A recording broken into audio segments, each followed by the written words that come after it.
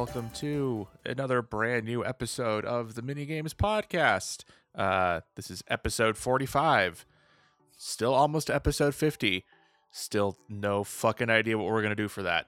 Par for the course for this podcast. But hi, I'm your host, Mike.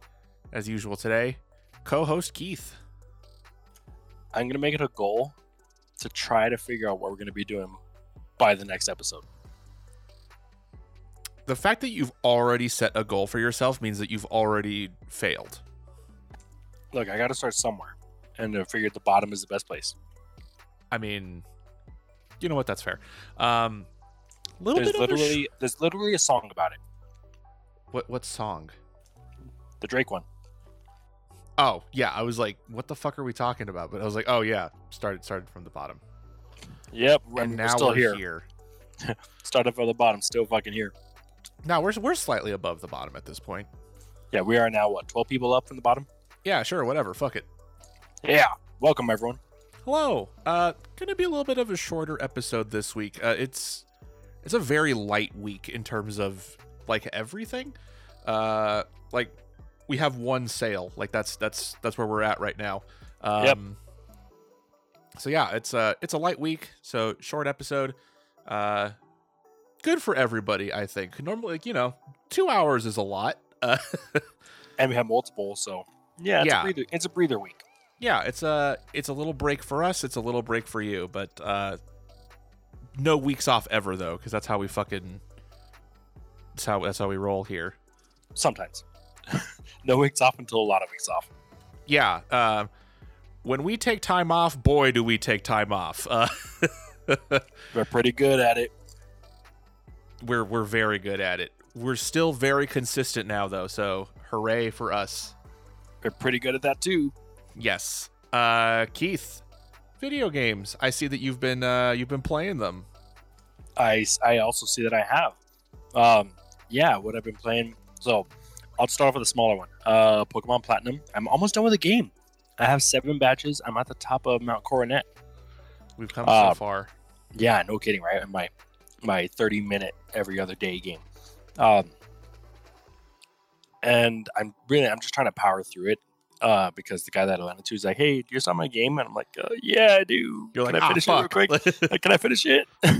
But also, so I have like as much time between that and the remix as possible to where it's not like just a drag, doing it all over again right away. Yeah, that I get that. Yep. So once I do that, then I'm done with Pokemon until Snap comes out. So excited to finish that and do some of the post game because I know that one apparently has a really good post game on Platinum. Then I don't remember. It's like some like alternate world stuff, from what I understand. Like basically just straight up like Giratina stuff. That sounds about right. Yeah, but the big meat and bones is actually no. Before I get there, then I did a little bit more of Hades. I think I'm starting to understand like a little bit of like builds and what I should be prioritizing. Oh yeah, man. Once you get into a fucking groove with that game, it's yeah, made it. Yes, except Meg is freaking hard. Like I still struggle with her. Yeah, Meg was definitely a huge roadblock for me when I first started playing Hades. I was just like, oh, I'm just never gonna get farther than this, huh? And then once you start putting darkness into some of those like secondary things, and once you like learn your way around god powers and like what works well with like what particular weapon set you like to use all the boons and everything. Yeah, once you figure out boons with like and like on top of that, like you prioritize what you need to spend your gold on when you meet every time you get like a Charon floor. Yeah, like once you figure that out, it becomes a lot more manageable. Meg is definitely a big roadblock. I'm not going to spoil anything to you, but I can't wait until you get to the third world where that's the next. Like the second world is not too rough. The third one, the boss of World 3 is the new Meg. Yeah, in a way. Yeah, that one's a true test of your patience, but it's a lot of fucking fun. Hades is one of those games where it's like it's Dark Souls. Like once you get through something for the first time, it's a big old serotonin boost. Oh yeah, oh yeah. And I've gotten past Meg. I got past Tartarus like once or twice. Okay. So I know it's possible. It still sucks doing. Let's see. I want to play that game more. So like, I'm only doing it once a week, which I feel like is a huge disservice to the game. Yes, absolutely. But I'm really like heavily involved in this Resident Evil playthrough, which I'm also really enjoying. So balance is hard. But I've been playing Code Veronica. I don't think I started it by the time we did the last pod, did I? I don't think we did.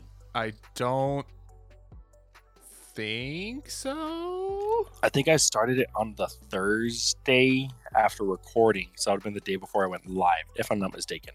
Yeah, I think when we time is also hard. I think last week you had just beat 3. Yeah, that sounds about right. Time is also hard.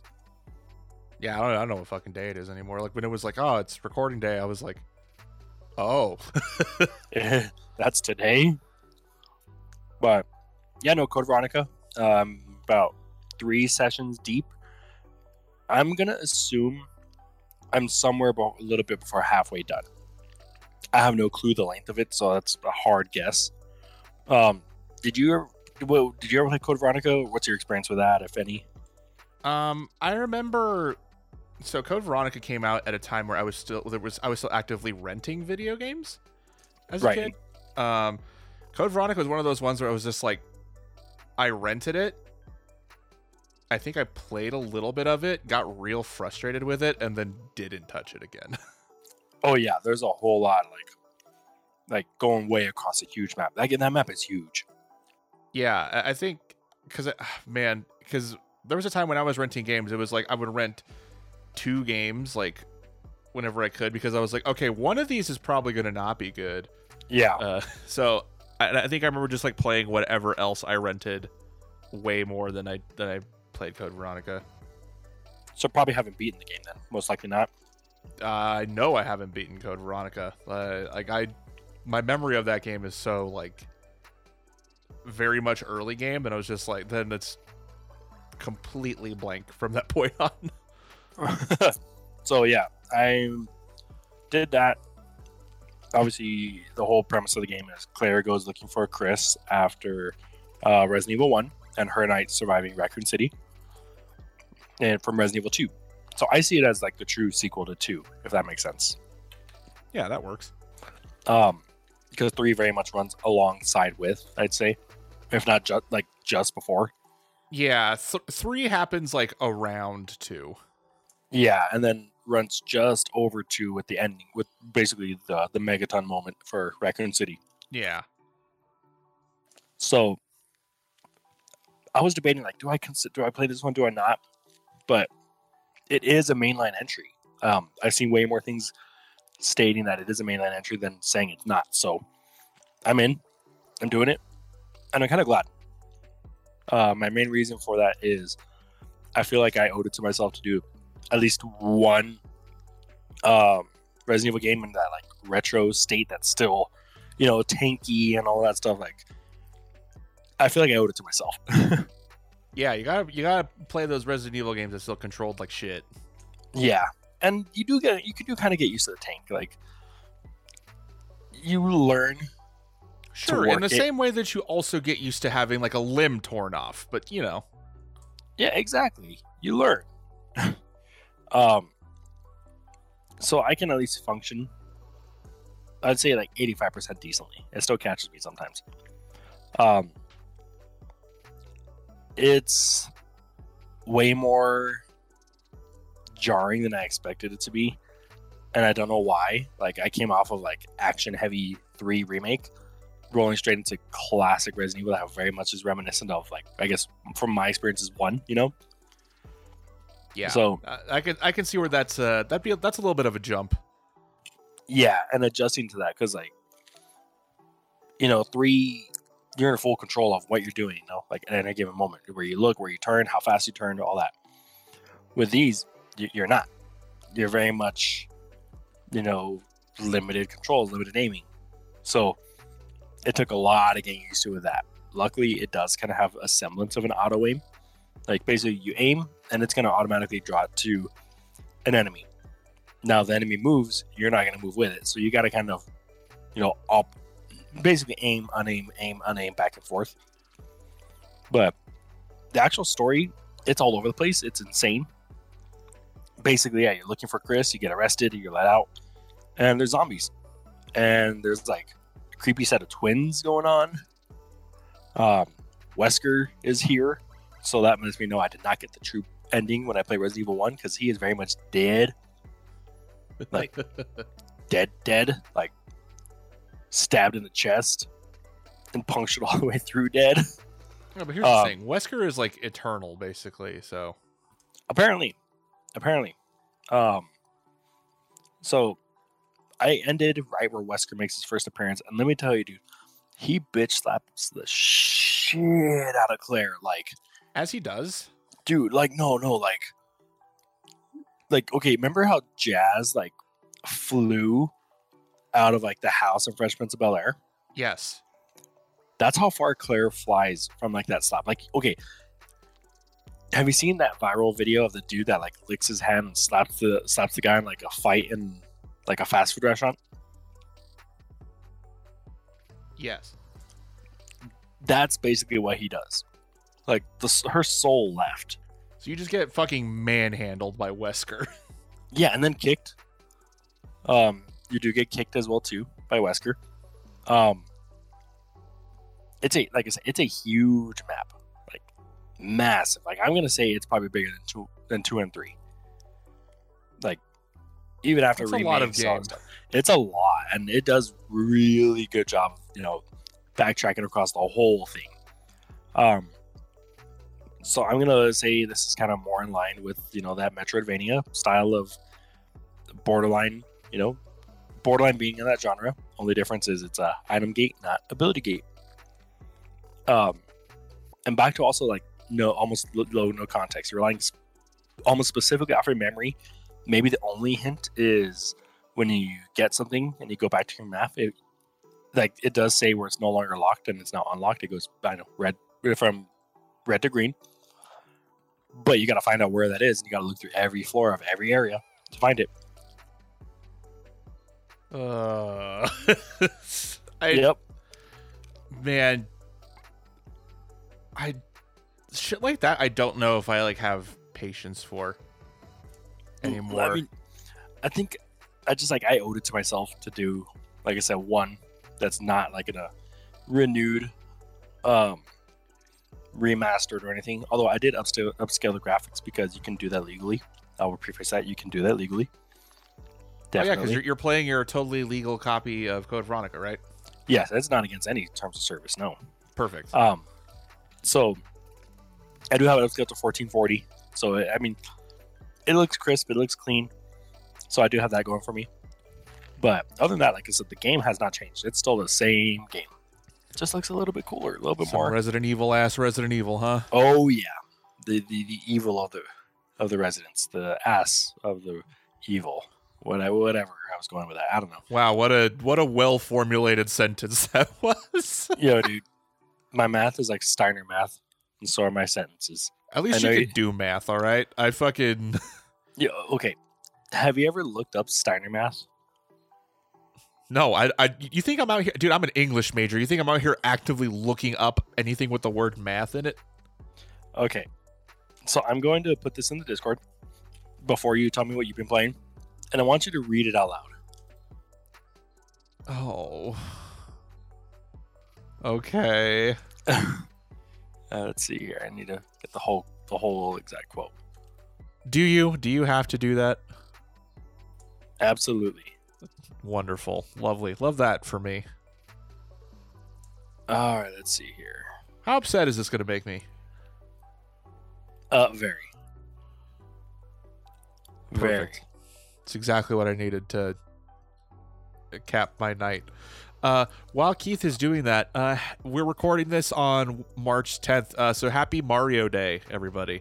Oh yeah, it's March 10th, Mario Day. There, it's in there. It's in there. Mar 10. Shout out to everyone named Martin. You know, they say all men are created equal, but you look at me and you look at is this wrestling? Just keep going. And you can see that the statement is, you look at Samoa Joe and you can see that the statement is not true. See, normally if you go one-on-one with another wrestler, you got a 50-50 chance of winning. But I'm a genetic freak and I'm not normal, so you got a 25% at best to beat me. And then you add Kurt Angle to the mix, the chances of winning drastically go down. See, the three-way at Sacrifice, you got a 33 1/3 chance of winning.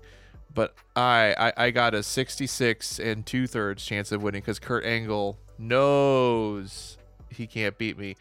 And he's not even going to try. So Samoa Joe, you take your 33 1/3 chance minus my 25% chance if we was to go one-on-one.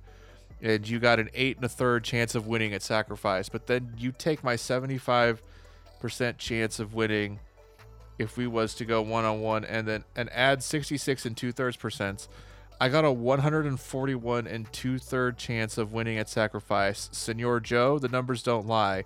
And they spelled disaster for you at Sacrifice. Well, you know what? The math checks out there. I can't really argue with that. Dude, it's the best thing. Like Steiner math rules.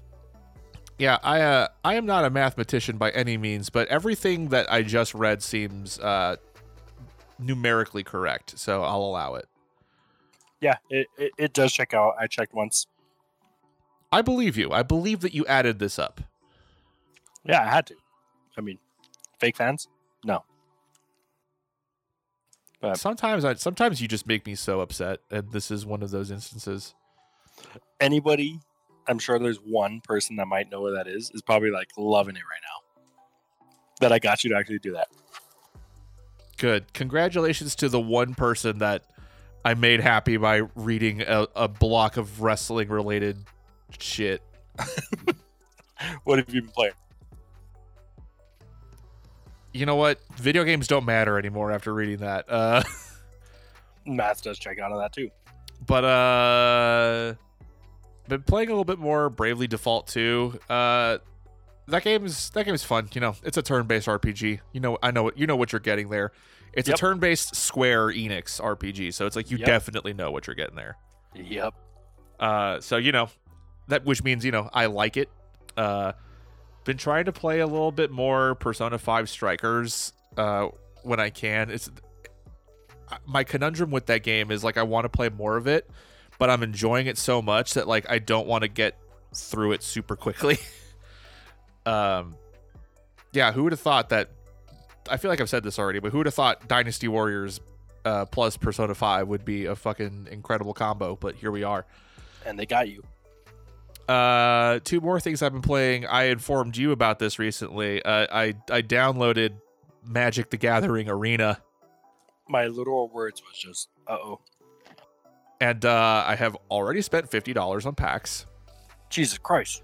I mean, I get it. I was there once, IRL. But I was like, oh yeah, me plus card games is not a good thing. Like, as someone who doesn't like drink or smoke or like have any like real like hardcore vices, everybody's got their vice. Apparently mine is collectible card games, because this is how I was when I was playing Hearthstone actively. Is like I was spending so much fucking money on packs every opportunity I could, and now that I've been there for a lot of that. And now that like I'm testing out so before you can really like do shit in MTG Arena, you have to do color challenges, so that way like the basics of like what colors do. Yeah, like how each one functions. Yeah, and I was just like, and I'm an actual fucking degenerate, so I was just like, oh, I like that red is aggro decks because I'm a piece of shit, and I love a good aggro. Yeah, red's good. Red's good if you can shut them out early, but if they hard counter, you're done.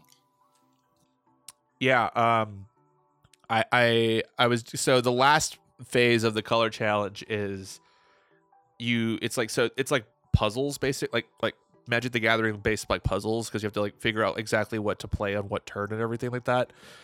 But the final tier of each color challenge is it just pairs you up against like an actual live player. Oh, that's cool. And I had someone concede 2 turns in because I had like 5 goblins on stage on the board by the end of the second turn. Just a perfect like mana drop and everything. Oh yeah, like I was I mean, curving they're out. I was curving out like fucking aggressively, and then there's they're called enchants, right? The spells or whatever the fuck. Yeah, not the instant ones, right? No, not instance. Yeah, I have an enchant that is just like, oh, every time that you declare an attack, you also deal 1 point of damage to them for each creature that's attacking. Yeah. That's how goblins rolled. Yeah. And then there's a lot of goblins that are 1-drops too. Yeah, I like all of them, and I was just like, Yeah. I was like, oh, so this is just like, this is some degenerate ass shit, and I love it. Yep, it can be. Now, someone that I want to say, I think it's blue that has a lot of defense. If they can get something to like weather that storm really quickly, yeah, an all red deck sometimes doesn't work out. I mean, that's the cool thing with Magic. It's literally got its own checks and balances. Yeah, I am looking forward to playing some more MTG Arena. Who'd have thought that I would be here in 2021? But I was just like, I have a real good friend of mine that lives in Oregon, and they're always talking about how they used to play like MTG.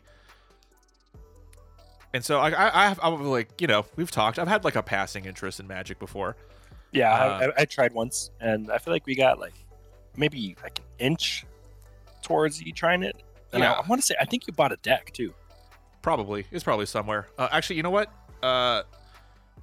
Yeah, and you know what? Apparently, I had my parents brought over old storage bins from their house to my girlfriend's place, and one of them had like old ass like MTG cards that I think I got like gifted from like family like a long time ago when I was like really into like, you know, Just Yu-Gi-Oh and stuff. yeah, you know, but you know, you tell people you're into fucking Yu-Gi-Oh and they just think every collectible card game is fucking Yu-Gi-Oh.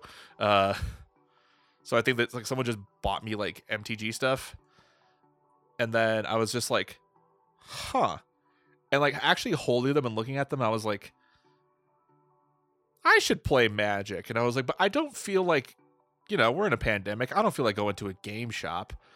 And then I was like, MTG Arena's free. They got that there. And here I am, $50 less. Yeah, no kidding. They got you. They got you. Yeah. So it turns out I like collectible card games a lot because my one issue with like playing things like Magic or Pokemon or Yu-Gi-Oh, that, you know, we live in the internet age now, so it's been like alleviated, is like I don't have my schedule even pre-pandemic didn't have time to account for me going to like Friday night Magic nights at like my local game shop or anything like that. Like I just flat out like I wish I did, but I don't have the time to do shit like that. Yeah. So the fact that like I can just like get off of work, sit down at my computer, have like a YouTube video up on my second monitor, and my primary monitor I'm just playing some fucking Magic, like I can fuck with that very hard. Yeah, it makes it a very, very just accessible, like you said, and they've really smoothed out because Magic Online games were kind of annualized for a long time. I remember, I mean, shoot, I'm thinking probably almost like 10 years ago now, where we would like literally get a group of friends and all just play Magic, and that's what we do. We'd hang out and just play Magic for hours at a time, staying up late, just rearranging our decks. And that's probably my one thing that I kind of like more of the in person than on game is, you know, having all your cards and making the selection of how you're going to build your deck out and kind of weighing the odds and seeing what you're going to do. I kind of do like that in person more because I just like having like my two cards there and not having to scroll and go back and forth. But that's also an indecision thing. Yeah, and also I'm an adult and I don't have time to hang out with people anymore. So. Oh yeah, there is that part. But Magic is cool. Magic is still cool. Yeah, it turns out Magic pretty tight. I will say what I did to make like deck building a lot easier, and I found it to really help out, is I didn't necessarily go for like color type. I went for species type. So like I had a really sick like vampire deck that was it was very like just red black, but there was one planeswalker that used one white mana. So I had 4 cards in there, and it was basically choose any mana of any color you like. Boom, white card every time. White mana every time. I just had one white mana in the deck, and I got it every time because I had 4 of them of the card to select it. And if I didn't And if I got more of them, hey, you're just pulling out any more mana, so you're never short.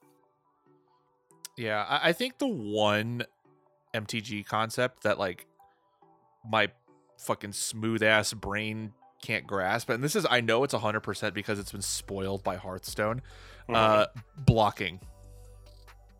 Oh yeah, the attack positions and all that. Yeah, it's because like, so what? Because you play a little bit of Hearthstone, like you can test this kind of. You can just flat out target whatever you want to attack. So it's like if I want to trade with minions, I can do that at Hearthstone. But like it's this weird thing that like I don't account for. Like sometimes, and like I'll pass my turn or something, or like I'll go for an attack, be like, oh, I'm gonna do this. I'm like, and my brain's like, why cursor no click on enemy monster? Like, yeah, nope. You're attacking the player every time. They gotta choose who they're blocking with.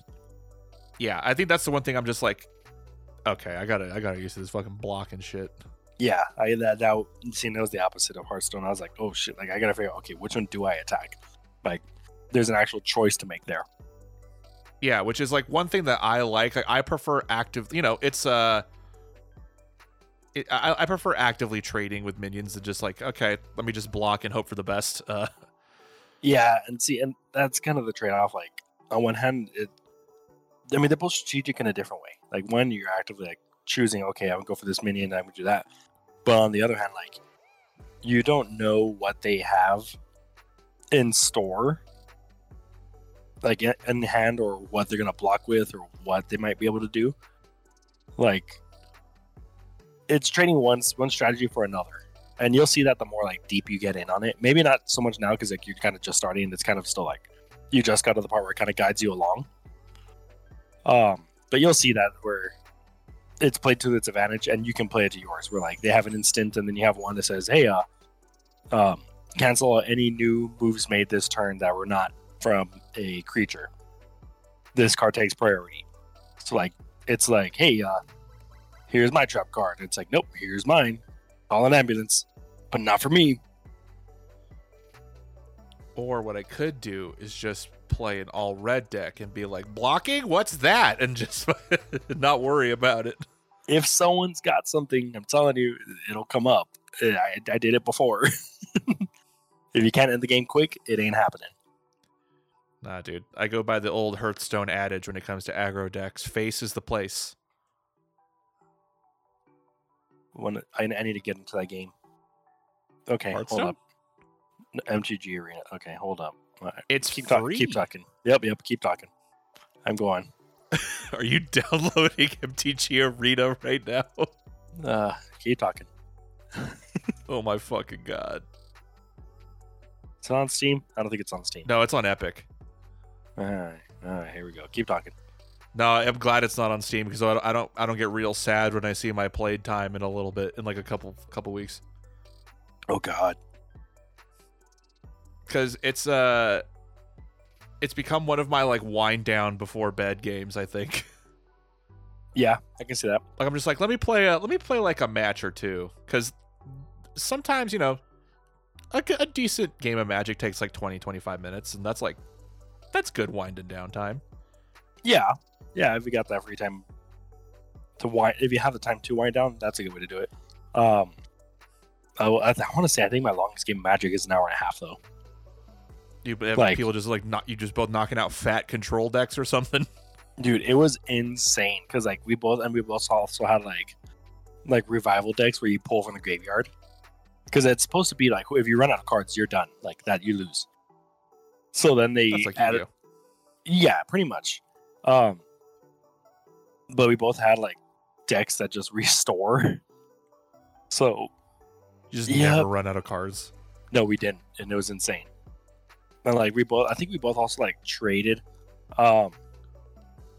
like where you take over someone else's creature for you. Oh, so sick, dude. There's like Magic can be so intricate and so simple at the same time. It's really cool. I mean, not unlike a lot of other TCGs, but I just really like it, and like the lore that it's created too.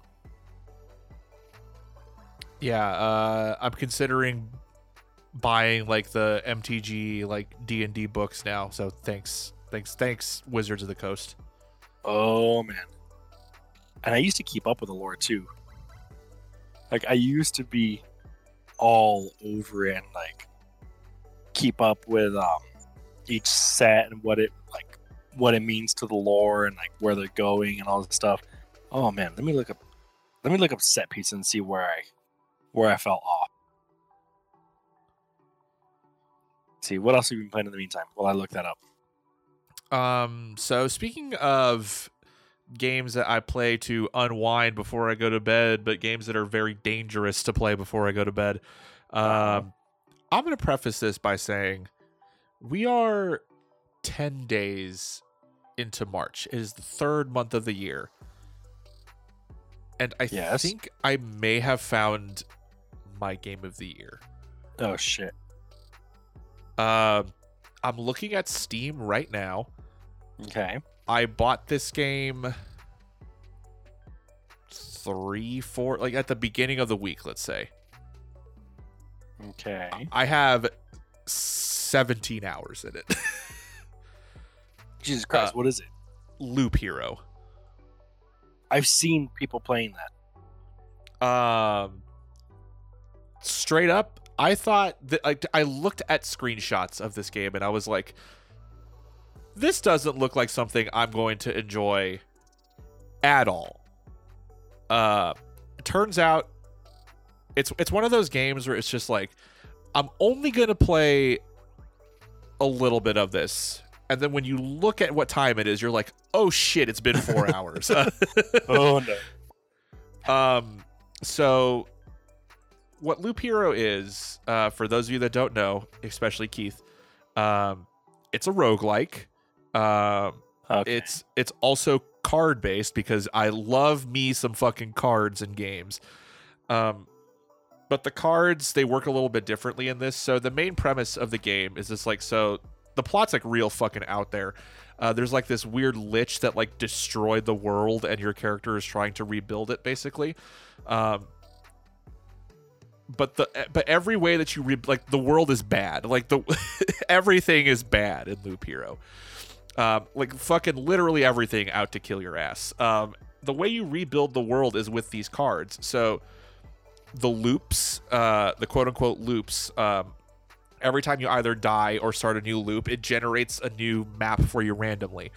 And that map is basically, we'll call it like a Monopoly board that your character just automatically walks around. Rolls around, okay. Yeah. You have the only thing that you have on that map at the beginning is one single square that is your camp. Every time you pass the camp, you heal up some health. The cards that you get are tile cards. So like one will be called mountain, one will be called stone, and you place those on the map to basically quote unquote just rebuild the world. Yeah.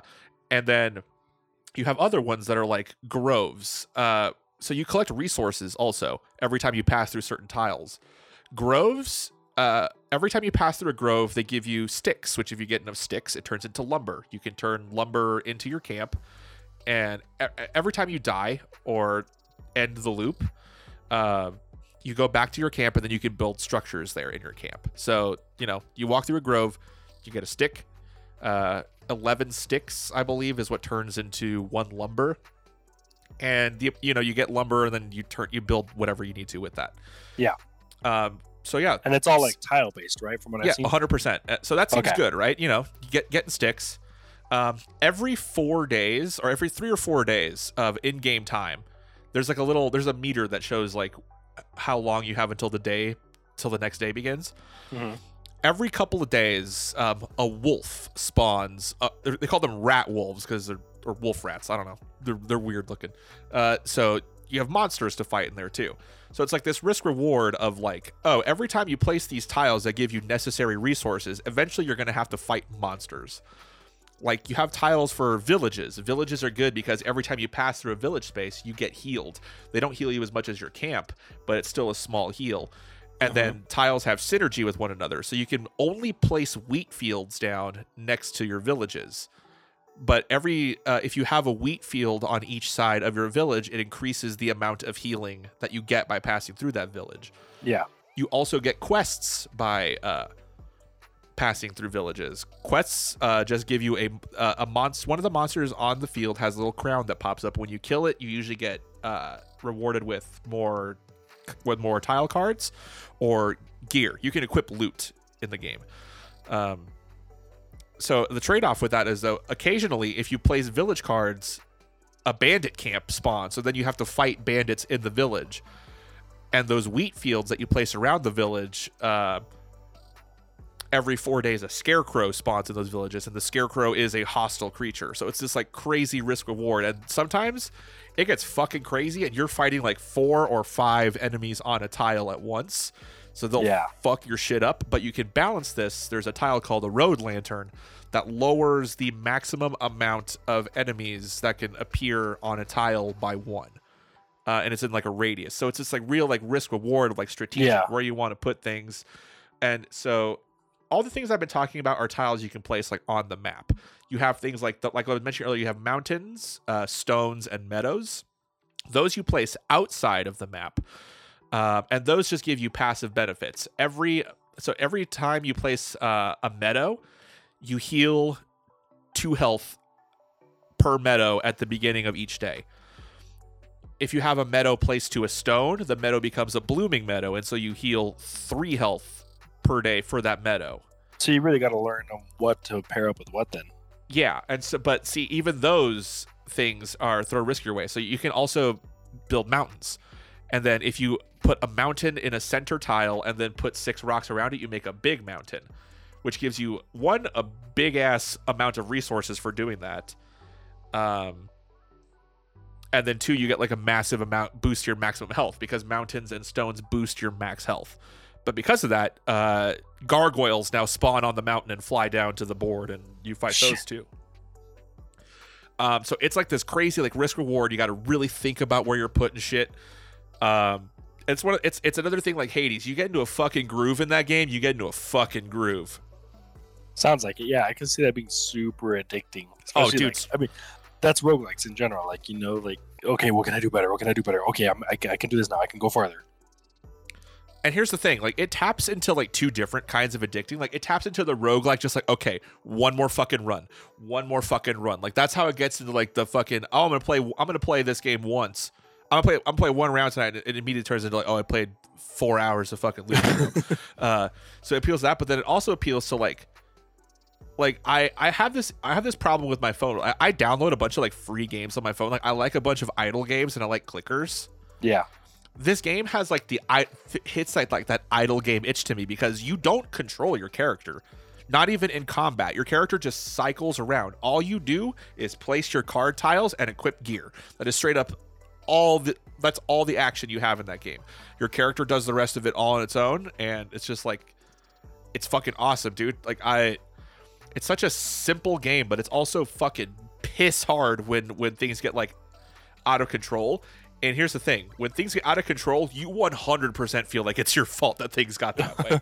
Like, it doesn't feel unfair at all, which is like, I feel like a game like this could very easily feel like you just got dealt like a shit hand, like, no pun intended, but like dealt like a shit hand. Yeah. And sometimes you are dealt like a shit hand. Sometimes, like, one time I got like I was trying to build a mountain, and I couldn't get a rock card to save my life. Sometimes it feels like it's getting like the game, like, you know, the RNG is not in your favor there, but for the most part, everything feels like if you died because you got killed by like fucking 100 monsters, you're like, I could have probably placed my tiles differently to avoided that. And it's cool because it's like a learning experience. And then there's even like hidden tiles that you can unlock that aren't played by cards, but it's just the way that synergies work off of one another. And then those create like different benefits and like, you know, disadvantages to that as well. Like my favorite card tile that I first experimented with, it's called a blood grove. Those you attach next to groves, and the way that those work is those basically work as like a last minute like insta kill. Is once an enemy gets below a certain threshold of health, it instantly kills them. So you don't have to finish them completely off. It just kind of does it. Yeah, and it works because like sometimes if you're just like a couple hits away from death and one thing is going to make a big difference, like sometimes that's a huge fucking help. What I didn't realize though is that sometimes blood groves can spawn flesh golems for you to fight, and those flesh golems hit like a fucking Mack truck. And so I stupidly had built this long stretch of like groves and blood groves like next to each other. So I was just like, oh, like I'm fucked, huh? And I guess I never did that again.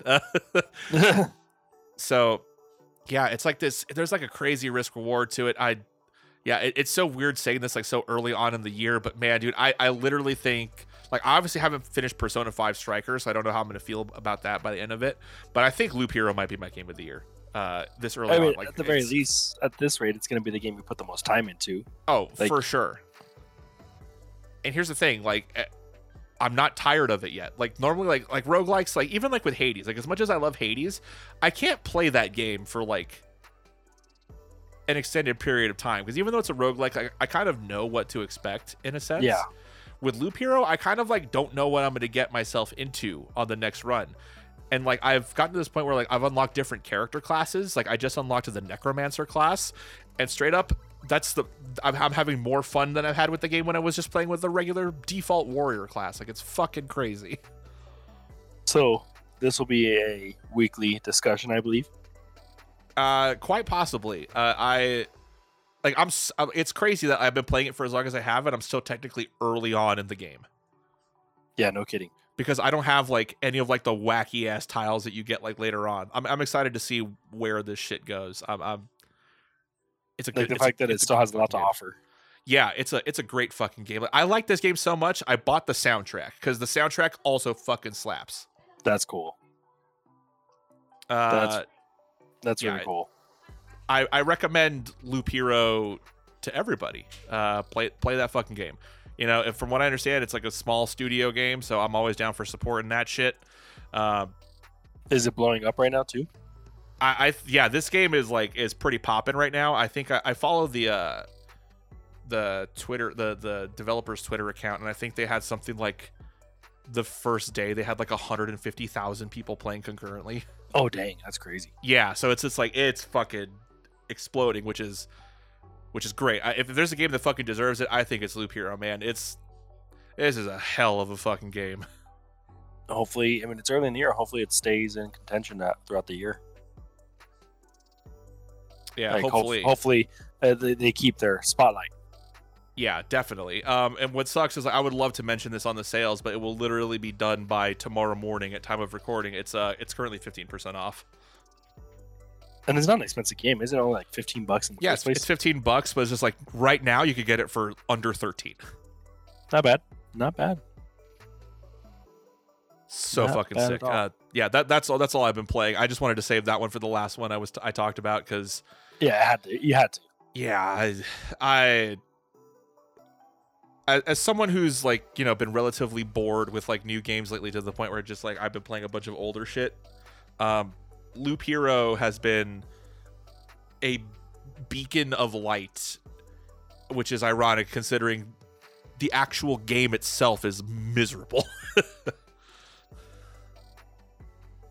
Well, let's see here. While you were doing that, I looked up to see where I left off on sets. And it was in 2015 with Battle for Zendikar. You're just saying words at this point, man. I don't know what any of this shit is. See, every set for Magic like actually furthers like the story and the lore. So like you'll see like there was like literally a block of stuff called like Zendikar. Like it was literally like a block of sets that were just all based on there. And then you come back and it's like, hey, now all of a sudden we're back here. There's a battle for this place now. It's evolving as all TCGs are. I'm more concerned about the dragon with the very dumb name, Nicholas Bolas. Oh, I wish I had like a meme for that, but I don't. I do not. Like I feel like the name, like his name is Nico Bolas or whatever, right? Like it's supposed to, I'm sure that's supposed to be intimidating, but I'm just like, his name is Nicholas. Man, okay, I'm trying to remember.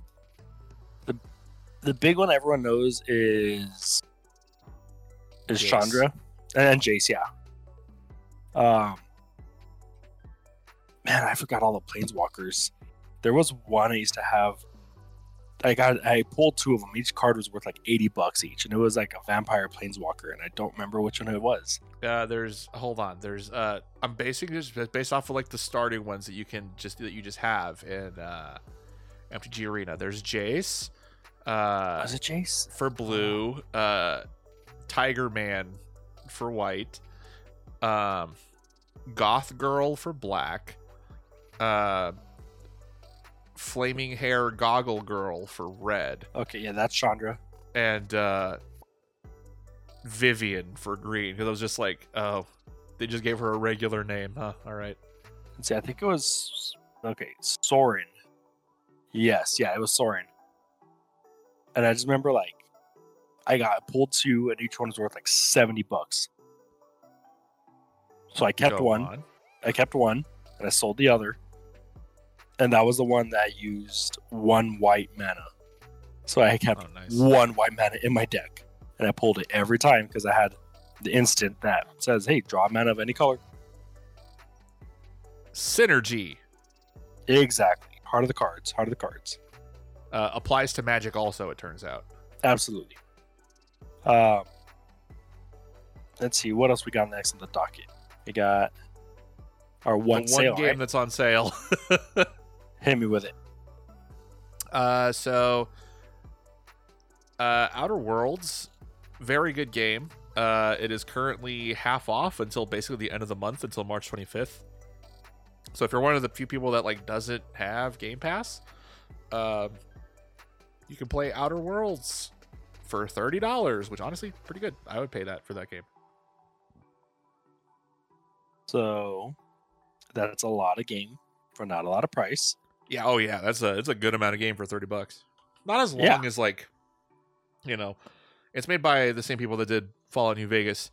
It's nowhere near as much content as that, but there's still a lot. You can easily get like 30-40 hours out of it though. Oh, for sure. Worth noting, that's just the base game. That doesn't include the DLC and everything like that. But even if you got it on Game Pass, it doesn't include the DLC there either. So, right. Play Outer Worlds. It's the one thing that's on sale. Yeah, literally everything else that was on sale ends before this airs, so there's no point. Yeah, we're not going to go there. Anyway, should we go to the news? Hit me. Let's go to the news. I have to get that on Spotify. Taylor Swift who? Yeah, we'll make it royalty free so everyone can use it. Yeah, we'll just have it. You make it royalty free. Use it in your streams and just play it in a loop. Like, just that's all it is. Lo-fi beats to go to the news to. I'm the loop hero now. Oh fuck. Yeah. See how this all comes full circle? Oh full shit. Loop, some might say. Oh, shut the fuck up. Oh man. Well, we got a cool new one. This one just got dropped today, right? As a recording today. I believe so, yeah. Yeah, TMNT Shredder's Revenge. We're taking it back to the perfect turtle style of game. Yeah, I don't have much to say about this besides this looks fucking cool. It looks like everything that a Ninja Turtles game should be. Dude, I saw it and I was just like, yes, I do remember Turtles in Time and I love that game. Let's do that again. Like Donkey, that was fun. Let's do that again. Dude, yeah. I don't think they announced anything like release date wise besides just like it's coming. If they did, I wasn't paying attention to it. Yeah, same. And I don't want to look it up right now, just in case. But no, I did look at Steiner Math. I did my one. Whenever this does come out, I'm gonna play the living shit out of this. Hopefully they don't fuck up and make it couch co-op only, because that'd be real fucking dumb. Yeah, that would. Cuphead. Battletoads. You know what? That one's fine. No, it ruined our stream. You know what? It's Battletoads. That's par for the course with that game, baby. I got the exact result I expected to get out of that. Oh man. But yeah, hopefully, because I would love to play that with a friend. Yeah, I played Turtles in Time pretty heavily when I was younger, so it's just like the best way to experience that game is with those games are with other people, because you can just get mad at each other. But yeah, I can't fucking wait for this, man. It looks really fucking good. The sprite work on this shit is fucking incredible. And I think my favorite part of the game is the cute like little chibi turtles on the health bars. Ooh, yes, absolutely, beautiful. yes. That when I saw that, I was just like, all right, okay, like, yep, that's the exact kind of shit I'm looking for. So here's another one that was announced. I think this was also today. I think. Yeah, we got some fresh news. Yeah, Keith, do you like collabs? I do. Do you also like spending way too much money in a mall? Clearly, yes. Well, good for you. So do I. Animal Crossing announced a collaboration with Build-A-Bear. Man, that's printing money right there. Guess what? They've already fucking got mine. So I was when this broke, I sent it I sent it to my girlfriend, and she was just like, "No fucking way!" And I was just like, "Yo, I'm gonna make a fucking Tom Nook, man." Dude, that's like the perfect thing. Like, just imagine how many people would love to stream with the Animal Crossing Build-A-Bear like in the background. Oh, dude. Now imagine the people that just have kids that play Animal Crossing. Everybody in the pandemic, you mean? Yes, absolutely. So like, that's printing money because you're catering to so many different people there. Yeah, they're catering to like the actual children that like that game and this product was made for, and they're also catering to the fucking weirdos like myself that are literally turning 30 this year. And I was like, Animal Crossing Build-A-Bear? Fuck yeah! Yeah, it's like the most perfect thing. And sometimes, if in your case, someone who is turning 30 soon is expecting a child and currently has someone else's child with them, you're double dipping probably. Absolutely. Shout out to the roommates.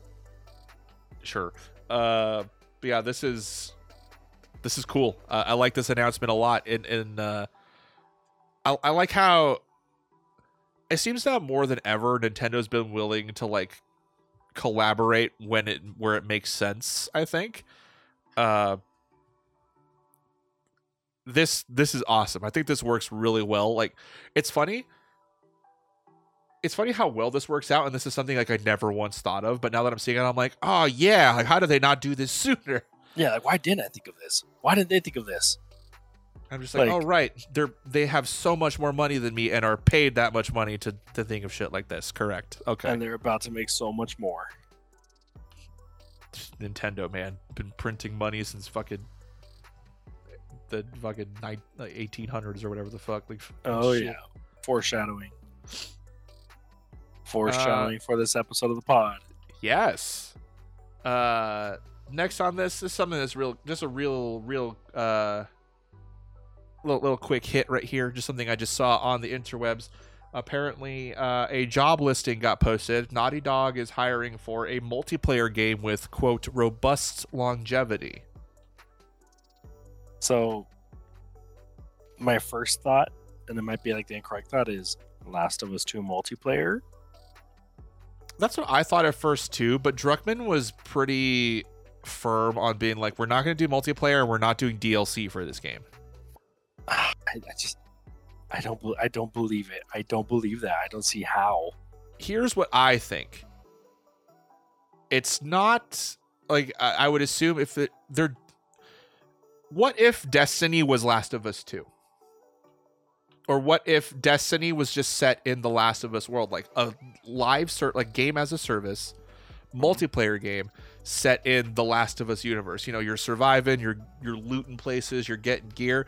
Like maybe this is it's not DLC for the Last of Us 2, but it is something else in the Last of Us universe. I can see that too. That was kind of maybe my next thought, but you kind of doubled down on it before I could, and I can definitely see that. And see, I think this is something that works a lot better because multiplayer.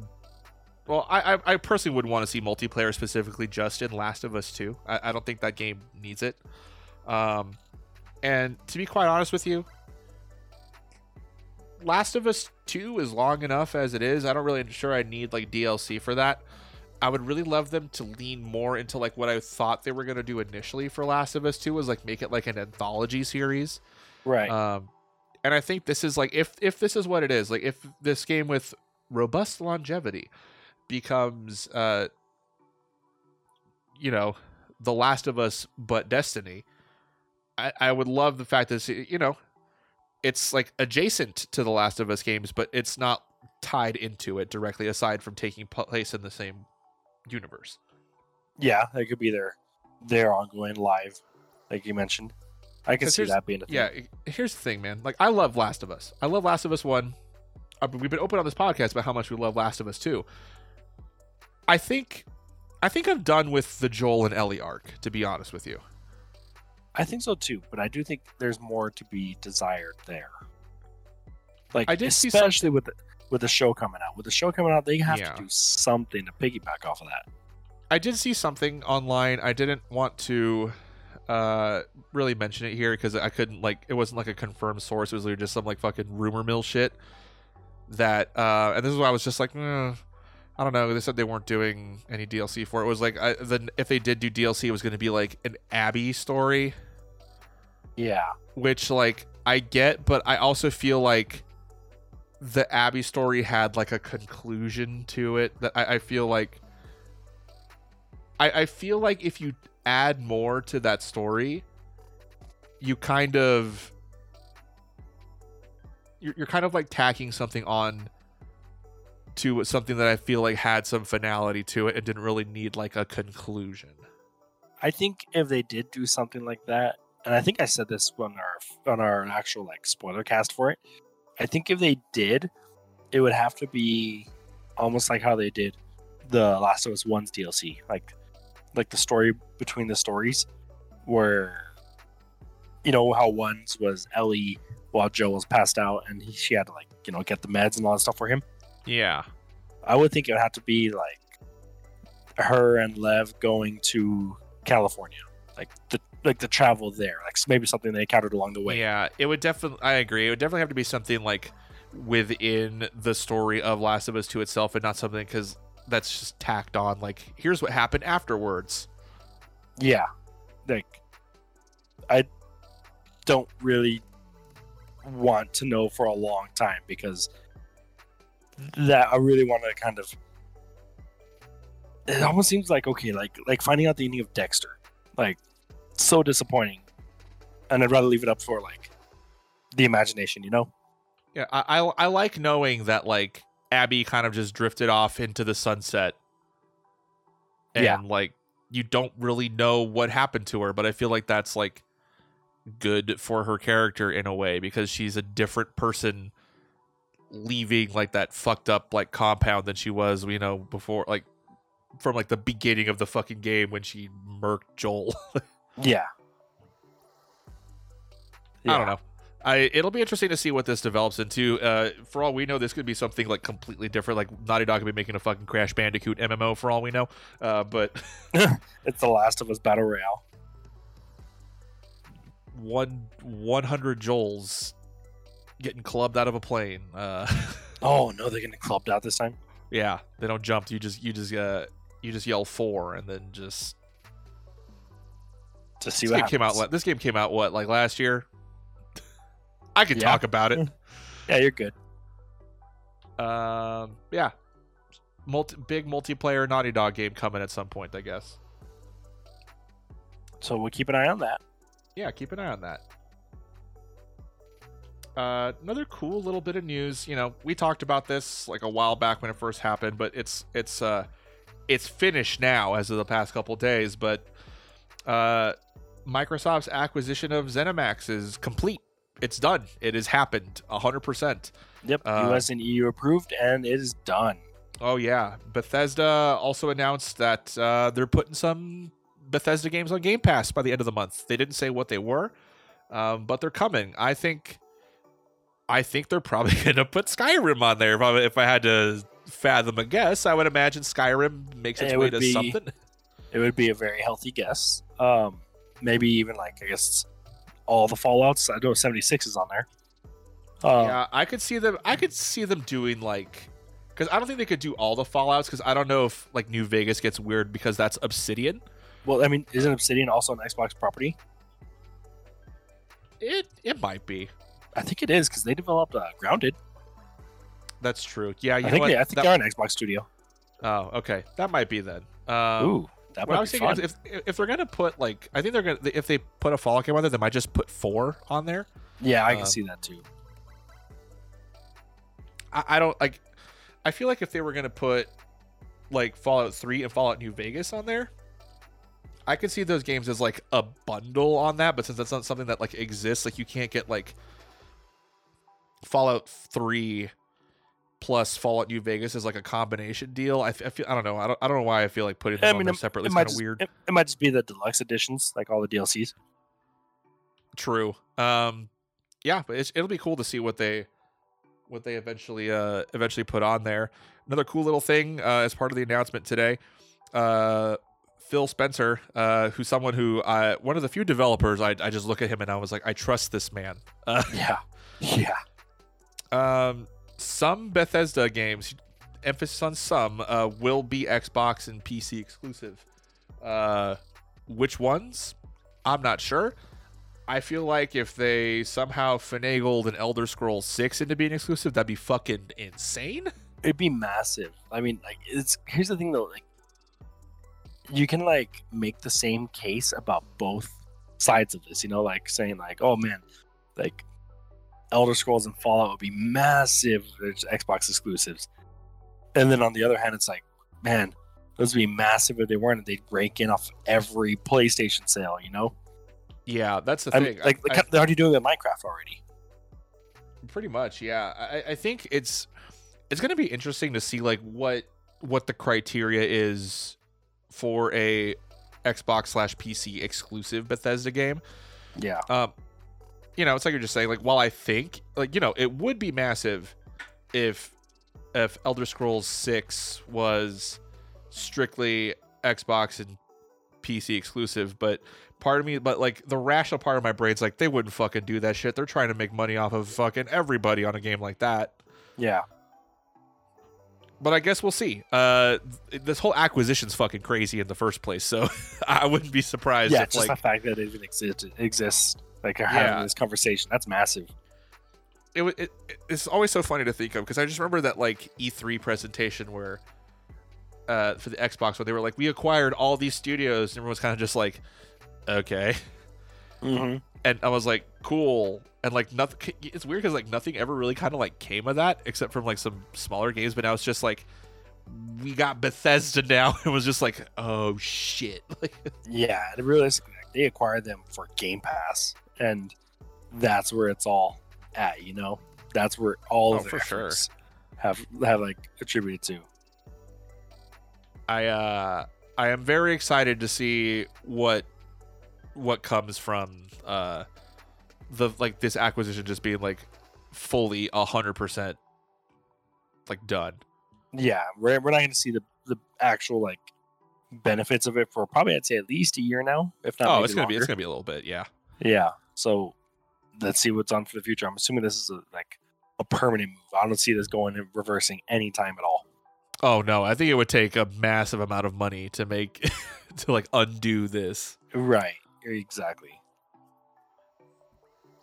So next little piece of news. This was announced. Was this also today? I feel like this was within the past couple of days. This was in the past couple of days. Okay. Yeah, you know what? Yeah, I think this was the beginning of the week. They announced Aliens Fire Team. It's an alien game. I think they're saying kind of in the vein of like a Left 4 Dead. Yeah, that's what it seems like, though. 1v4 or whatever, 5v4. I didn't remember exactly what it was. Here's the thing. I love the Alien franchise. You know that. I made you watch all the movies. Yes, you did. I would say that you were probably also an Alien fan as of this point.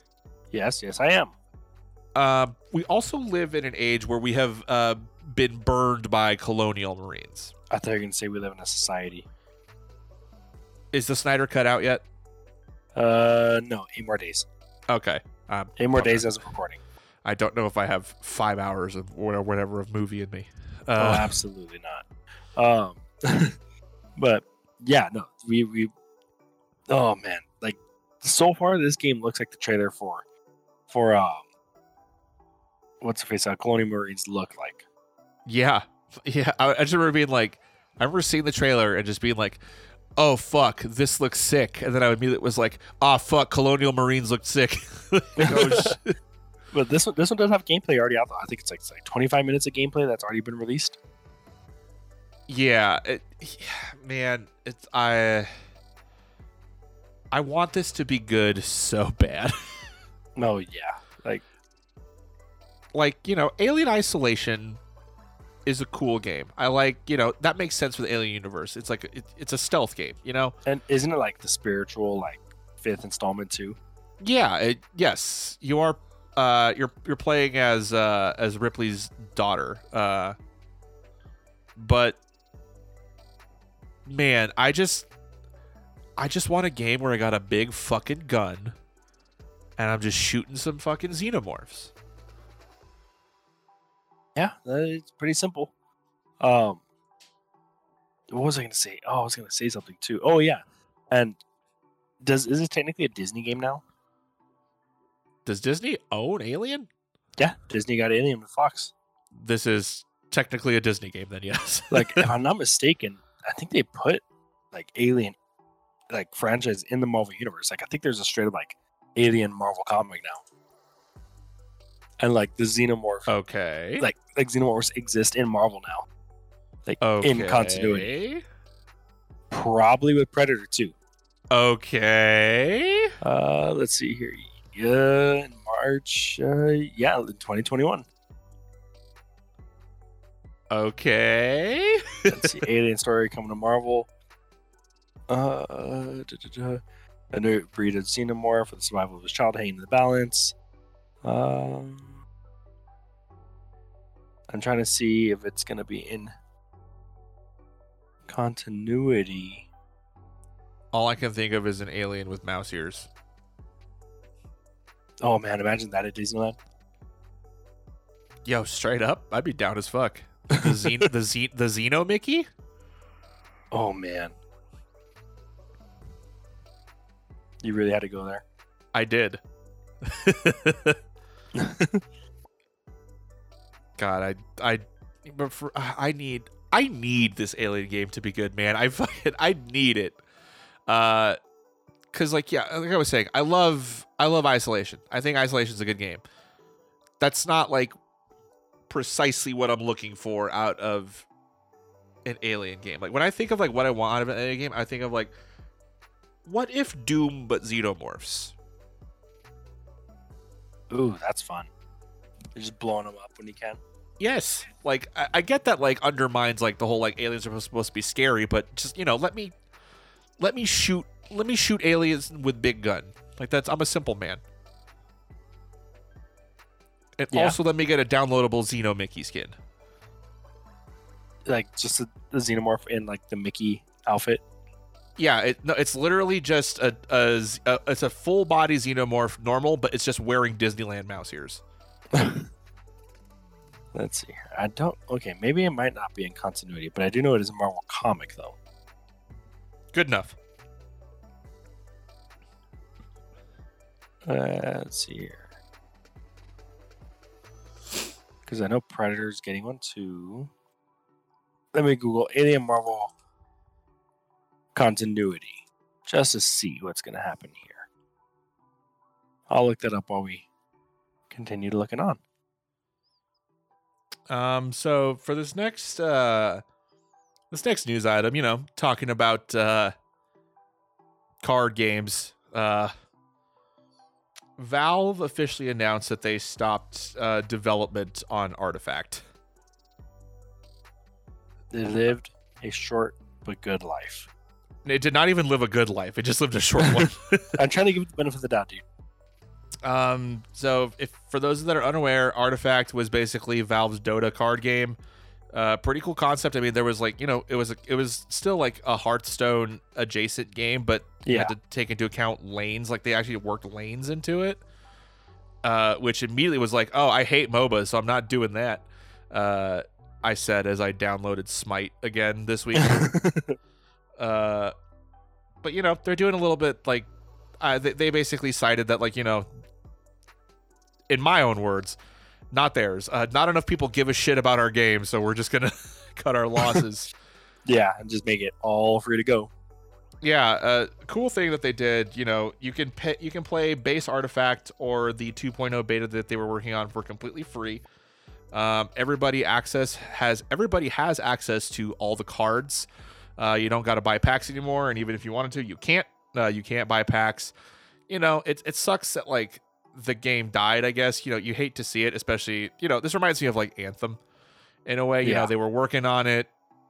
It seemed like everything was going fine, and then eventually just got the big old fucking axe. But at least in the case of Artifact, is they did. Like you're never gonna get Anthem 2.0, you know what I mean? But you might not ever gonna get Artifact 2.0, but at least with Artifact, it still exists. Like, as someone who knows I don't have to financially invest into that game anymore, I'm considering downloading Artifact. Yeah, that might have been like I think you're gonna see the player base definitely expanding on like the fact that it's free. Now, how long that's going to last, I don't know. It might just it's not going to be long term sustained, Oh God, no, not at all. I mean, I pulled up the Steam page right now, and it's getting review bombed to exist, like out of fucking existence. But the fact that I don't have to like pay money for it anymore is good. Like, I'm looking at like some of these reviews, people just understandably upset because they paid money. Yeah, they paid money. They're like looking for refunds and shit, which that sucks. Like, I get it. I understand that. Like, people probably, because I think I remember seeing like when this game came out, like if you wanted like all the cards and you wanted to be like competitive in Artifact, you were having to pay like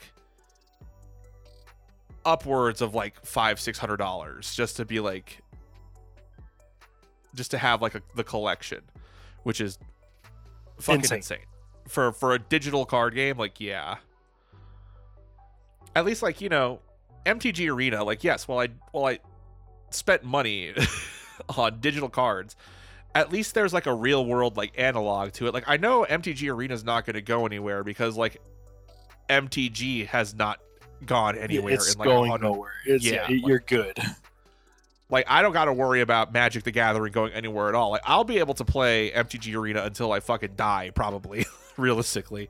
Because I think even I saw that Wizards is doing like actual like tournaments and shit through Arena now. Like, yeah, I think that's the only way they can right now. Yeah, that shit's fucking crazy. But stuff like Artifact and things like Hearthstone. Like, if that shit decided to go up and smoke today, like if Hearthstone went up and smoked like Artifact today, like I would be like granted, I haven't played Hearthstone in so long, but I have an idea of how much money I've put into Hearthstone. I'd be like, damn, what the hell? Like, yeah, it's really good. There's no way for you to check that.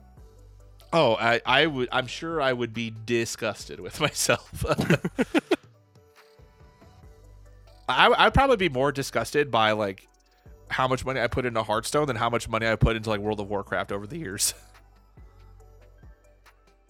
I think that's a fair assessment. like if you showed me like, oh, this is how much you spent on World of Warcraft, I'd be like, that makes a lot of sense. But like, if you're like, oh, you spent this much on digital trading cards, I'd be like, fucking what? Like, I would straight up vomit if you showed me the amount of money I spent on Hearthstone.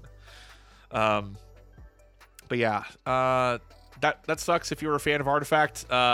Nobody really was, I guess, but even looking at like, yeah, just looking through the reviews, it was they never received like positive reviews, that's for sure. But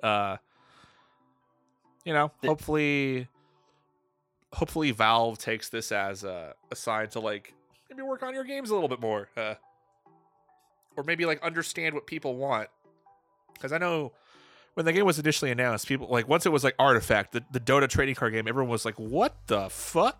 Like, Yeah, it's like a weird expansion. I mean, I guess it kind of makes sense, but then they did some weird things with it that just prevented it from catching on. yeah. So R.I.P. Artifact. I wish I could say you lived a good life, but you sure didn't. I'll say just to give it the benefit of the doubt. So the last little bit of news that we have here is something that I can't believe that I am talking about in 2021. Keith, do you remember back in 2009 when a little controversial military game called 6 Days in Fallujah was announced? Yes. Do you remember also how the backlash of that game was so bad that they were like, "Oh, we're not actually going to do this anymore"? Yes. Like, they just straight up bailed out of it because it was like the ongoing war that was still going on. Yes. Well, it turns out the developers are like, it's been long enough. So 6 Days in Fallujah got announced again. So weird. Dude, yeah. My favorite part about this whole announcement was the developer saying, and then today walking back his comments about how they're not trying to make political commentary on the Iraq War and it being good or bad. When yeah, it's like, how can it not? And I guess they said that, and like his team probably told him, "Yo, that's exactly the game we made." Dude, here's the thing. Even the most mundane military shooter, like, you think even fucking like Call of Duty is like a fucking idiot's game when it comes to like plot, you know what I mean? But like even they're saying something about, but they're also making political commentary about war. Like, it's a Call of Duty game. Like, that's it. That's the whole point of the game. Like, I mean, like, just okay. Even if your just simple basis is Axis and allies, that alone is some kind of political commentary. Like, it's very self-aware of what a game it is, you know? The fact that the game lets you, like, if the game is narrative based and puts you in control of like someone on either side, that in itself is making political commentary. Like, yeah, and I don't get it. And like now he's like he's saying, it's inseparable from politics. It's like, yes, yeah. I think it's like, especially the game based on like Fallujah, like, yes, yeah, like, of course this is like political. Like, what the fuck are you talking about, bro? Like, yeah, and the fact that they went to like such strong lengths to get so many like first-hand accounts and make it like an authentic war game, as they were kind of saying in the first place. Like, you're doing a whole lot of things to make it political, And granted, it could be a different kind of game that we've ever played because of all of that. But that doesn't change. It's a political game. It's a war game.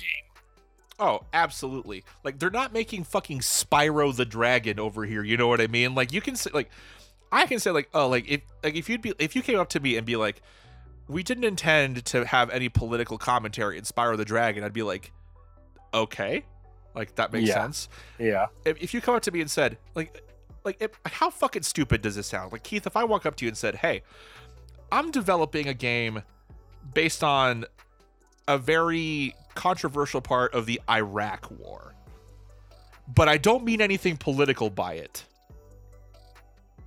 you'd probably look at me like I was a fucking idiot.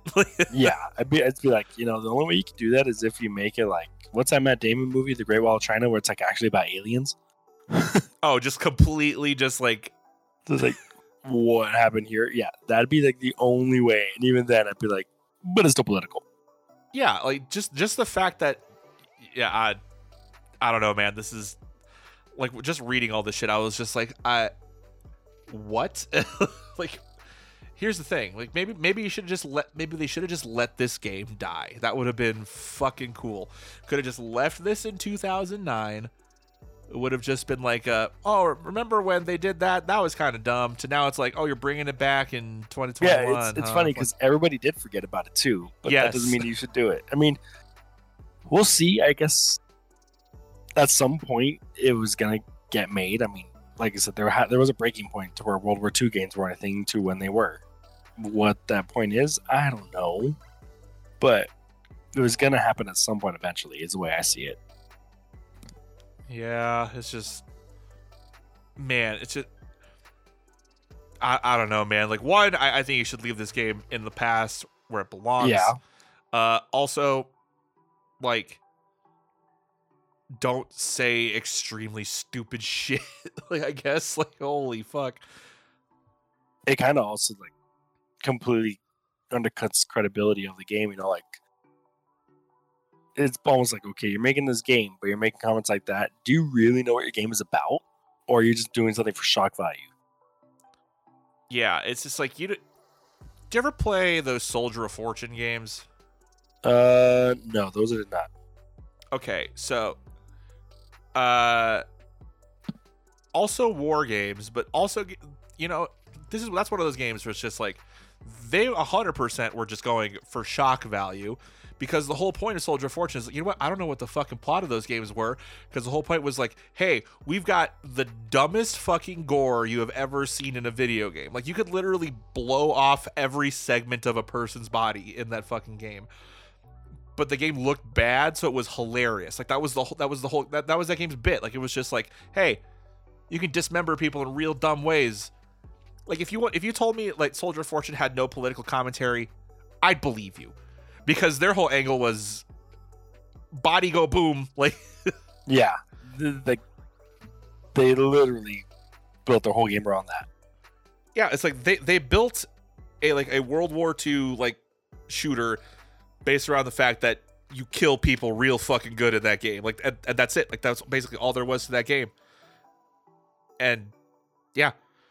There was probably political commentary in there, but, you know, it wasn't based on, like, you know, this was like World War II game number 5,000 at that point. And, like, yeah, I don't know, man. It's like, it's so different when it's like, yeah, you know, World War II is different because, you know, fighting Nazis inherently bad. Iraq War, yeah. Do you really want to go there?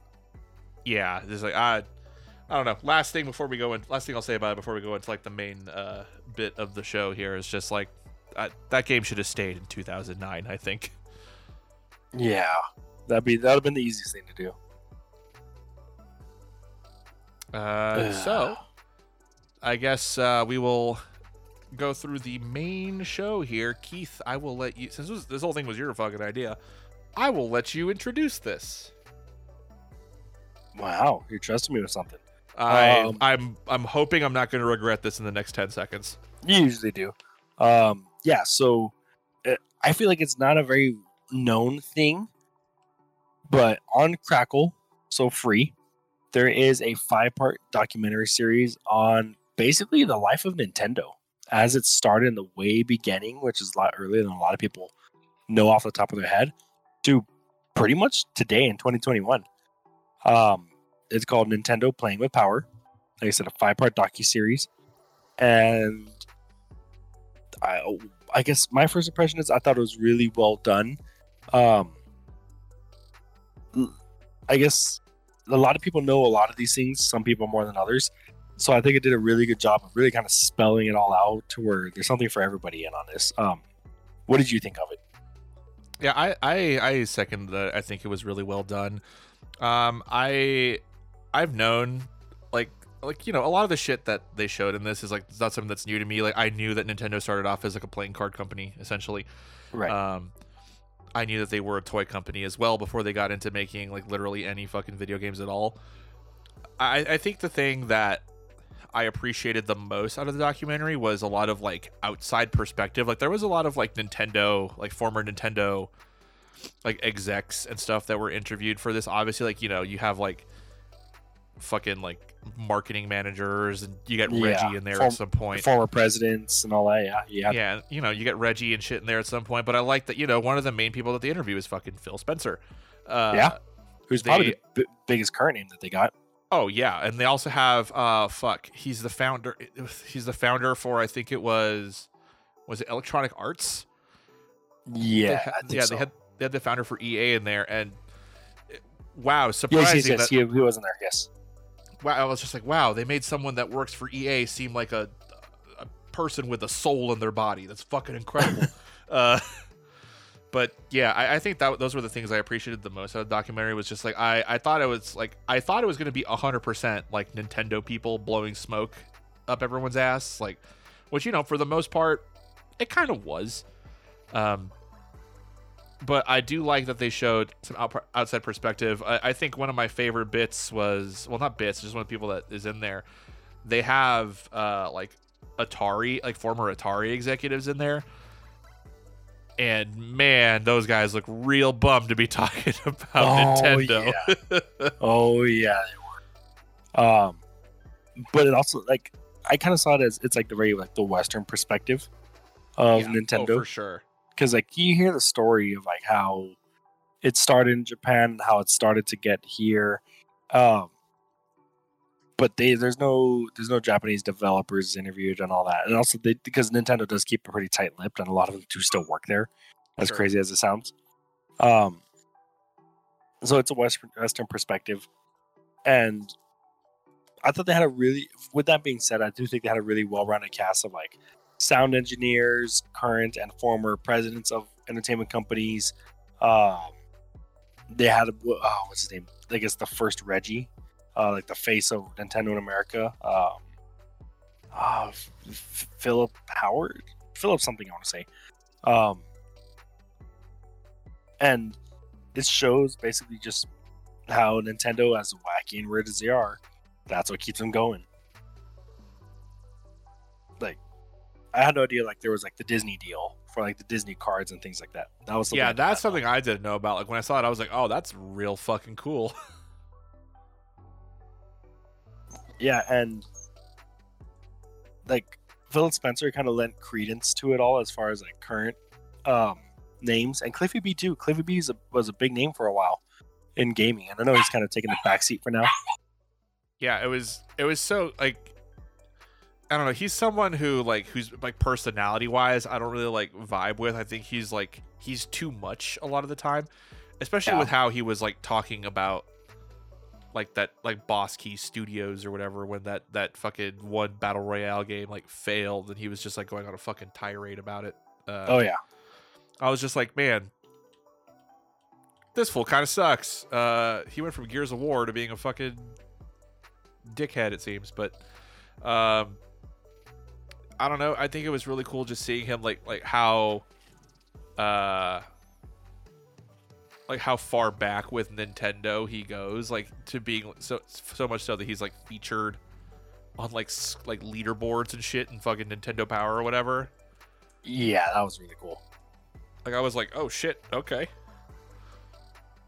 Like this motherfucker good at the video games. I think what I did like is that it did not hold back on showing like Nintendo's missteps and seeing like it didn't hold back. Like obviously like Sonic now is not what it was back then, but Sonic was a huge powerhouse and it took over the throne for a good minute, you know. And it did not shy back from that. It did not shy back from the Wii U, even the Super Nintendo, you know, to show like how they've shot themselves in the foot, like, you know, giving Sony, you know, the whole PlayStation 1 war, and they kind of handing it to them, you know, like showing Nintendo's greed even throughout the years. Oh yeah, like there's some segments that like, well, it's definitely like, it definitely celebrates Nintendo a lot. There's definitely a lot of like, oh, Nintendo is doing some kind of whack shit a lot of the time. like with the whole like monopoly on like the cartridge. Oh yeah, like they were just being straight up fuckers with that shit. Like I was just like, damn, dude, like they are just strong arming everybody around them basically. Yeah, and I did not know like those details either. I did not know it was like that deep. Yeah, that's fucking crazy. Yeah, so obviously this is not made by Nintendo. I mean, there's no one current still there. Not even Reggie is there. He's shown a lot, but he's not featured. You get a lot of former people that say, yeah, nobody liked us. And even then, they did like, I think it was the former like CEO of Atari says, you know, people still don't like working with Nintendo. I mean, like it sucks, but it's definitely easy to see why. Yeah, especially because like think of it this way, like I can see one thing, you know, Switch is selling like hotcakes. People want the games on there. They basically have to make a second version of the game almost like watered down just to make it on there, you know? Yeah, for sure. It's I'm sure that's I can only imagine, like, you know, I'm not a game developer, but that sounds like it would be frustrating as fuck. It sounds like it, and not only that, but not even all. Like The Witcher 3 is on there, but it's not even ported by CD Projekt Red, you know. So I feel like it almost becomes a hassle. It's like, all right, let's get someone else to do it, and yeah, whatever, we'll take the hit. We won't make as much off it, but whatever, just get it there. Just because they don't want to be the ones to work with Nintendo, so they want someone else to do it. Yeah, and it's always like, that sucks, but it's always just like, well, fucking, it's just how it's got to be. Yeah, and there was one thing Tommy Tallarico said, and that was a name I hadn't heard for a long time, since like the G4 days, because I think he was on Judgment Day. That sounds about right. Yeah, I think it was Judgment Day. So seeing him in here, I was like, oh yeah, I forgot about you. Apparently he's been really relevant this whole time. You know, just Forrest Gumping through history. He makes a comment saying, like, look at how Nintendo was, like, so like nitpicky, you know, had this like the certificate, like the seal, and now on the Switch it's just, all right, here we go, more. And they're very much like, there is a lot of games on Switch that would not have nearly ended up on any other, like the Wii store, or like digital or anything like that. Nothing, they would not have gotten picked up from Nintendo. Now they are, because they've embraced indies in a way they never have before, you know. So yeah, the company's evolving. Yeah, for sure. I think the way we're seeing Nintendo now is definitely like the most flexible Nintendo's been, probably, like, I was gonna say in a long time, but more realistically, probably like ever. Yeah, definitely. So I think they made a comment saying, okay, what do you think Nintendo's legacy is over the last 100 years, and where do you think they'll be going forward? And I figured that'll probably be a good way to kind of, you know, end it on. What do you think Nintendo's legacy is? If I had to like condense it down into a word, I think I would probably say Nintendo's legacy is innovation. That's exactly the same word I was using.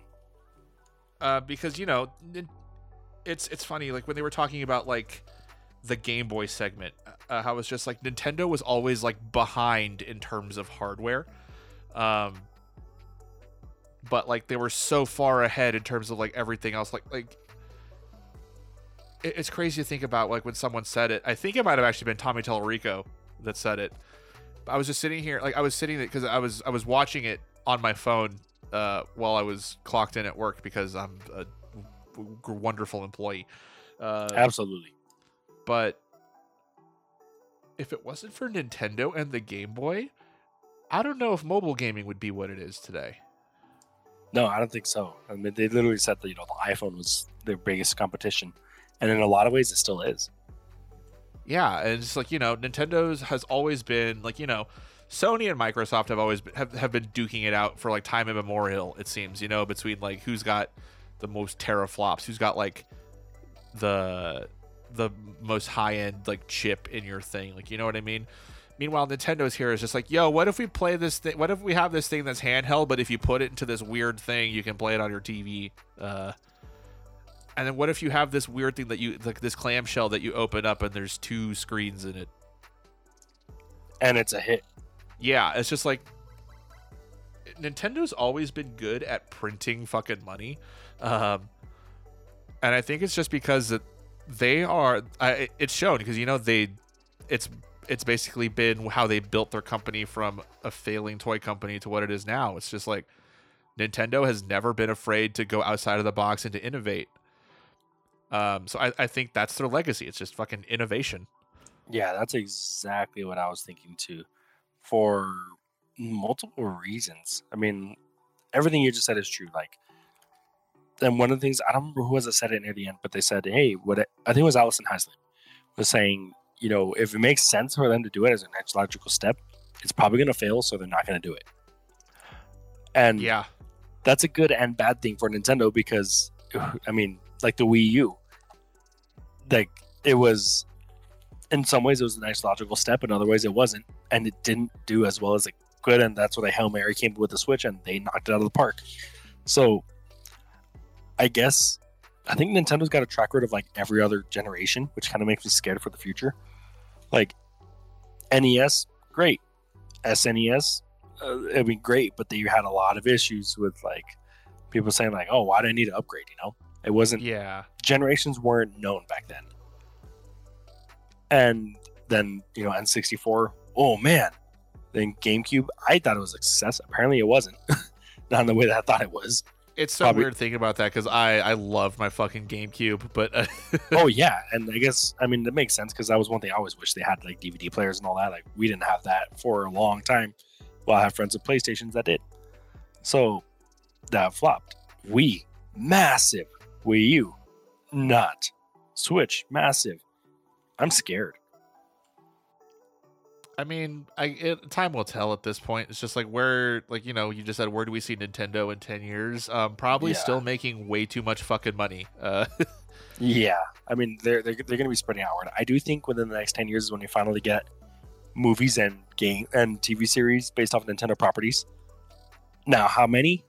I don't know. Probably not a lot, but I do see that happening in 10 years. I mean, I would hope. I mean, didn't they just recently like axe the Zelda Netflix show because people found out about it?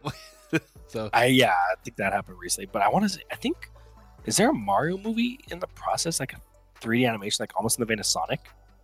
Ooh, I have no idea. The only Mario movie I acknowledge is the one with fucking John Leguizamo as Luigi. Let me see here. Mario movie. Okay, Super Mario movie is officially coming in 2022, and Miyamoto involved as a producer. Okay, sure. So that is going to be a thing. But I want to say there's going to be more happening with it. There has to be. Who's making this? It's got to be an animated movie. There's no way they'll do that again. Let's see if I can find something out. But I think it'll be a semi-regular thing. Because, I mean, again, Sonic beat him to it. To making that happen. Successfully making that happen, I guess. I mean, thanks to the pandemic, that was the largest movie of 2020 for a long time. Yeah, I think the thing with Nintendo, though, is... they for sure march to, like, the beat of their own drum. And, when the time is right, they'll fucking do it. I mean, think of it this way, like, it doesn't have to be like Marvel style, but just imagine like the Nintendo universe where like you're watching a Mario movie and then all of a sudden you see a post-credit scene, one for like, I guess, whatever sequel, like, oh, hey, here's the better Luigi. And then the next one is like, whoa, drums, bananas, oh, we're getting a Donkey Kong movie. Like, just like the hype that comes from there, even if they're not connected, just like they play off of each other. I don't see like money. Yeah, I feel that, and I don't know. I still just say I see Nintendo in 10 years just still taking all my fucking money. Like I'm already like in every capacity possible. Yeah, I'm already looking at this like new Switch that like whenever that does come out, I'll be like, if they figure out if they can make it easy to port all my shit over to the new one, yeah, I'll fucking buy a new Switch. Yep, that's exactly where I'm at. Because I'm fucking stupid. So yeah, but yeah, if you can. I guess to kind of wrap it up in there, we'll check it out. It's on Crackle. It is absolutely free with ads. It is called Nintendo The Playing with Power, a 5-part Nintendo docu-series that offers a really unique look in the Western perspective of Nintendo. From people that were there. That's the cool part. It's not just like a recap. People that were there. Yeah, and it's cool because you can see them, like, despite like any criticisms, despite anything else, they're still fans, Except the Atari people. Yeah, except for that, they're pretty. They were so bummed. Like I feel like they just like I feel like at some point they learned to live with it, and this just like threw all of that progress away. Dude, that one dude with like the gray beard, he was just Ooh. Oh yeah. I will say just the last thing on this. It is awesome seeing Phil Spencer say like, yeah, I don't really know what they were doing with the N64 controller, to be honest. Like, this coming from the guy who is like head of a company that literally had a controller that was the size of a small child, but yeah. and somehow that was still more functional. Who has the most? I will say, who has the most comfortable controller now too? Who, Xbox? Yes. Oh, dude, straight up, I fucking holding a PlayStation controller is weird as hell now. Even though I will say PS5 controller very comfy. And it is shaped more like the Xbox controller, like overall. Oh yeah. But I gotta give it an Xbox's thumbstick placement. They don't belong straight. Ooh, yeah. I think that depends on like the kind of game I'm playing. I still kind of like the PS5, the PlayStation analog placement. I don't know. I like the D-pad. I mean, Nintendo created the D-pad. I like the D-pad on the bottom. Well, I think that's a good place as any to call it for this week. I think so too. Check it out. Nintendo playing with power on Crackle, free. It's free. I will say though, the ads are fucking aggressive on that shit. So just prepare for that. Be prepared for that. But free. Yeah, free. You just have to put up with like fucking 10 minutes of ads every fucking 30 seconds. But yeah, I think that's going to do it for episode 45 here of the Minigames podcast.